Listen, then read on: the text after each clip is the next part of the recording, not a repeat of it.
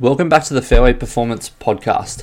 My name is Sean Dykoff and I'm your host, and my aim for this podcast is to help you improve your best asset on the golf course, which is your body, to improve your golf game, but not only that, your general fitness and health. Now, in today's podcast, I want to talk about something which came up in a consult the other day with a client, and that was the way to sift through or to digest and form your own opinions around golf fitness information in the digital era.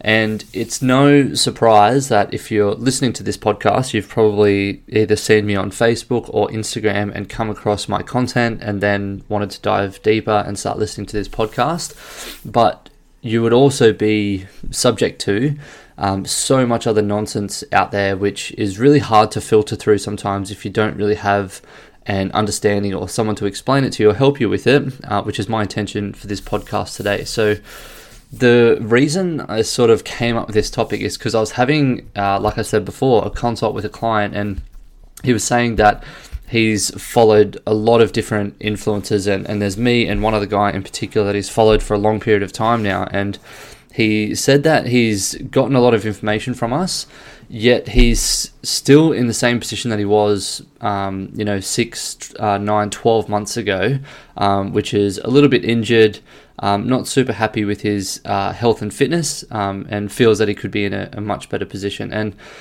I put this down to a couple of things, but the main one being that as we scroll through Instagram, Facebook, whatever social media channel you prefer, as you scroll through it and you see these things and you bookmark them, that's giving your brain a little dopamine hit to say that essentially you've done that thing, or like, yep, that's a good thing, like I should be doing this, I should be doing this. And it's like these little things that it's just ticking off in your brain saying, yeah, that's good, yeah, that's good, yeah, that's good. And there's just a lack of action with that. So with going through and bookmarking them, you give yourself this feeling of satisfaction of knowing or thinking that you know what stuff is good, but because of the serious lack of action there and actually doing the things, which comes down to accountability from a coach or check-ins with a coach or something like this, there's a lack of results there for people, and they end up stuck in the same position they were. And many of the golfers that I talk to on consults or screenings, they end up in the same position that they were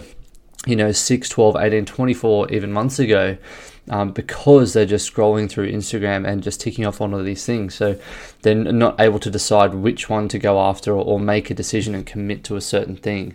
So I want to talk about today how to simplify some of it, to clarify some of the things that you might see, and direct you to some more effective strategies essentially for getting about your golf fitness. So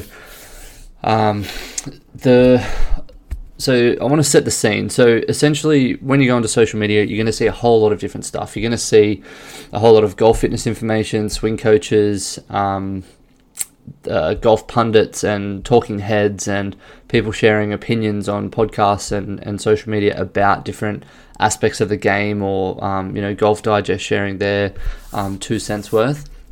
And you're going to get a lot of different conflicting messages there. One of the worst things that we can do is to look to those, the big publications or the person that has the most followers and just think that person is correct all the time. Social media followers are like monopoly money. They're not real, and they don't really mean that much. What is actually important is the results that those people have gotten for their clients, and you can't bypass the results that you've got for clients. What you can bypass is the algorithms and whatnot, and getting more followers by buying them or doing some other dodgy tactic in order to get them. So just be careful when you're out there and you're looking at different social media followers. I think we all understand this and we all know this, but we all still fall trapped to it and victim to it. So the next part to that is just because someone is sharing or someone is a bit of a celebrity trainer, like they trained 1 or 2 professionals or people who play on the PGA Tour and whatnot, that doesn't make that person the most qualified to talk to the everyday person who needs help with their health and fitness and their golf performance, because what the pros are working on is the top 1%. They're active all day, every day. If we use this week as an example, this is the week that they're playing. I want to say they're playing in Bermuda this week, the Butterfield Classic or Butterfield Open, whatever it is. So the players would have travelled there already. I'm filming this at the start of the week. They'd be there on a Monday, Tuesday. They'd be playing their Pro-Am on the Wednesday, and then they'd be playing the course Thursday through Sunday. So, they've got at most 5 days of golf plus some practice rounds in there. So they don't really have the time to be doing all the stuff that we do, but also they're up and about and moving, and they're walking, between 5 and 10 kilometers at least each day, easily covering their 10,000 steps. They're doing, 20 to 30,000 steps every day probably. They're doing their workouts and they're doing all the stuff. So what someone at that level of the sport needs compared to what an everyday person or punter needs are going to be significantly different things. So the next thing, so a couple of other ways to sift through some of the noise. So the big mistake I was saying before, the big sort of pitfall I see people come up against is the paralysis by analysis, and that's looking through every different social media influencer or golf fitness content person or golf content person, and trying to piece together from all these different programs the things that they think is going to be the best for them, and putting together a program and then either doing it, not doing it for a week, then missing 4 weeks, and having no real accountability or follow up there. So the way that all the programs are written, and I'm assuming all the programmers who write golf fitness programs online, like myself, are piecing it together to follow for a set period of time. There's going to be a macro cycle of 6, 12, 18, 24 weeks, whatever the period might be. And then within that, there's going to be some micro cycles, so little 2 to 4 or 6 week even blocks where you're going to be following a similar thing and changing the sets and reps slowly and progressively overloading over that period of time. And that's the thing that most people miss when they follow these little bite-sized pieces of information and chop and change the workouts each and every week, and wonder why they're not getting the results over a longer term period, or getting out of injury or away from the the weight that they've put on and trying to lose weight, etc. So the next little pitfall that I see is people go for the trend-driven advice rather than science-backed or information or fact-based information. So one of the things I can talk to there is following someone like TPI, ISC, or My TPI is a great resource because they work with a lot of different professionals, but they also have studied and worked with a significant amount of amateurs and all different levels of amateur as well. So the granddad to the aspiring young professional to the PGA Tour pro. They will share a lot of information on the PGA Tour pros and whatnot because they know that that's the content that gets the views and the people in to see. But they've also got the backing and the information from and the studied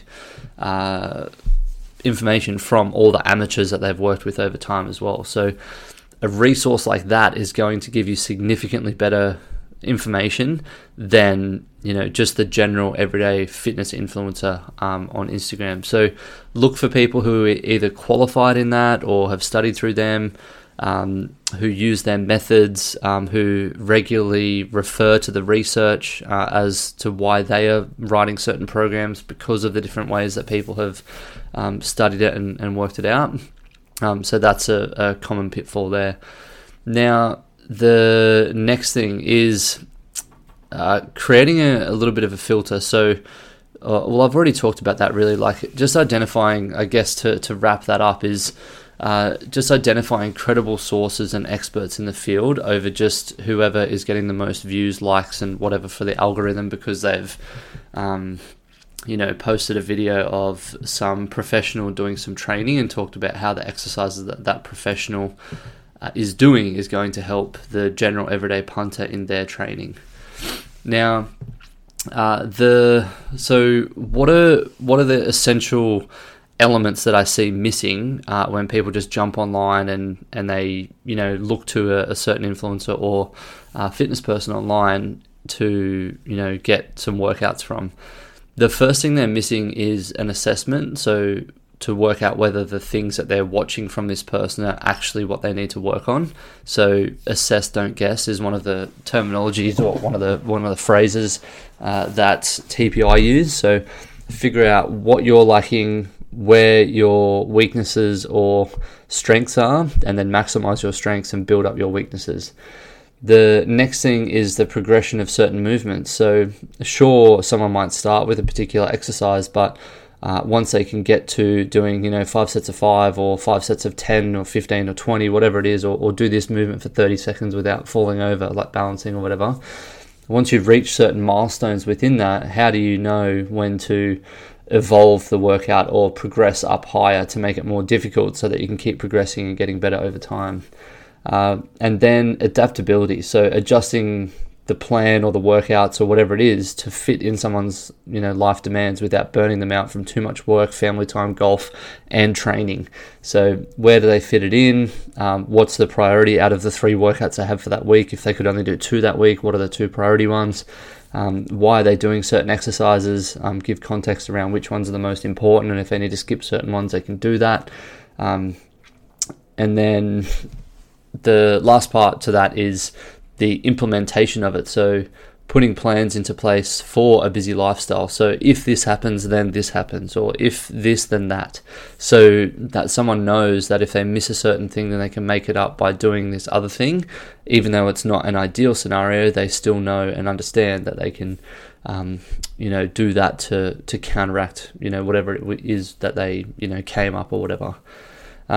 This can only be done through, professional guidance or coaching or a mentorship or an accountability partner, someone like this who can actually help you with the implementation and the adaptation of the plan as you go through.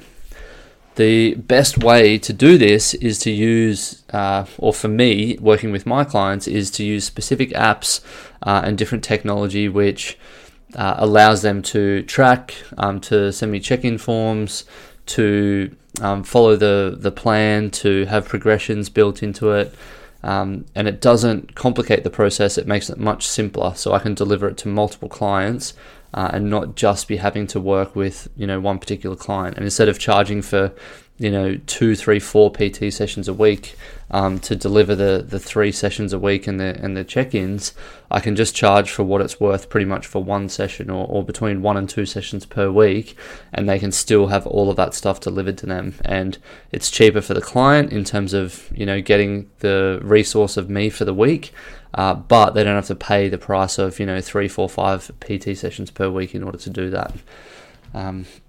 Then who can I share? So one client I've recently just started working with is so he's an Australian guy. We did a screening in person just at a park locally because he doesn't live too far from me, and we worked out a few things that he could address in order to get better for his game. So essentially he started off, he's never trained in a gym before, so immediately I knew that he would make significant gains and progress with his training and see results immediately, but also they would transfer to the golf course very, very quickly. And what he's finding now is, we had a brief chat last week, and what he's finding now is he's starting to hit the driver too far, and he's actually getting himself into trouble, hitting it too far off the tee and reaching water where he never used to be able to reach water before. So his accuracy has had to improve. Or we've talked about a strategy to use a 5-iron off the tee so he doesn't actually hit it in the water, and to play the hole just a little bit differently. So strategy has to change, obviously, with his increasing physical abilities to hit the ball further. But also he's starting to hit it further than playing partners, or keep up with playing partners who are off single-digit handicaps, and he's like a 15 to 20 handicap at the moment. So for him to have that ability, once he starts figuring out some other clubs in his bag, which he's going to start using more, he can hit it further. So he's going to start using his wedges into the green more, which means the proximity to hole is going to be closer, and then he's going to start needing to hole or to get better with lag putting, because if he's closer to the hole, proximity will be closer, but then he just needs to be lagging it closer to the hole so that he can finish it off and not have those bogeys and doubles or triples. He can bring them down to pars and bogeys in order to get that handicap lower. Now, what are some like takeaways or things that I want you to tangibly take away from this episode? Now, the first is that filter. So don't just look at someone and see the Monopoly Money statistic of how many followers they have as a sign of authority. I know it's a really easy way for us to do that these days, but it is not a sign of authority. One thing which I would see from that is just the fact that they've learnt the algorithm well, and they can post content that people like and share and want to share with their friends. What I would be doing is getting in touch with that person and asking why the program is going to be good for them, or asking if they have a process around bringing them on board as a client. So is there some sort of a screening to assess where they're at? Do they understand the needs and wants of an average golfer? Someone who's desk bound pretty much most of the week, and then they get out on a Friday afternoon or a weekend as their 1 or maybe 2 rounds of golf a week. They've got to fit training around kids and drop-offs for daycares and schools and all that sort of stuff. And what are some like action steps for bringing that person on? Like, do they have a call to discuss their goals, and then after that, then they get a screening call, an onboarding call to go through what their mobility assessment is, and where they're lacking and where they can build up, and where their strengths are to really hammer home and make better, so they can decrease their handicap and play better golf, hit the ball further, all that type of thing. And then what does the plan look like afterwards? Is there accountability on the back end? Do they get regular check-ins or follow-up with the coach? All of these types of things are designed, and the way that I've designed the programs that I use for clients to actually deliver results. Sure, they might cost a little bit more money, but they will cost you significantly less time than trying to go about this yourself outside of it. So that's all I want to share on today's episode. So hopefully it's given you a bit of an idea as to the filter, what to look for in programs, how to decipher some of the information on the internet, who to follow and not to follow, going science-based or evidence-based type training and programs so that you actually will get results from it. And just a few of I've sort of highlighted a few of the things that I use with clients in the way that I work with them in order to get results, because I feel it's like the top notch and the best way that you can be working with people from an online capacity. Obviously that would look different if you're doing something in person with someone, but in terms of working with someone remotely, I think I've got some pretty good systems figured out in order to get the best results for people. So if you want to learn more about that, and you want to hear how I offer clients a good experience and great training programs which are going to deliver results for either short or long-term progress, depending on what your needs are, then at the bottom of the show notes on this episode, I'll stick a client application form there. And if you can just take the 2 minutes it takes to fill that out, just to give me an idea and a sense of exactly where you're at in your golf fitness journey and what your sort of goals are and what you're currently doing with your training, so that I can work out whether one of the programs that I offer for clients is going to be a good fit for you. And then we can jump on a call and work out what's going to be a good fit and help you out that way. So if you're interested in that, down in the show notes, click on the link and go for that. I should say. But otherwise, until next week, guys, I hope you play well, enjoy your rounds, train hard, and I'll talk to you all next week.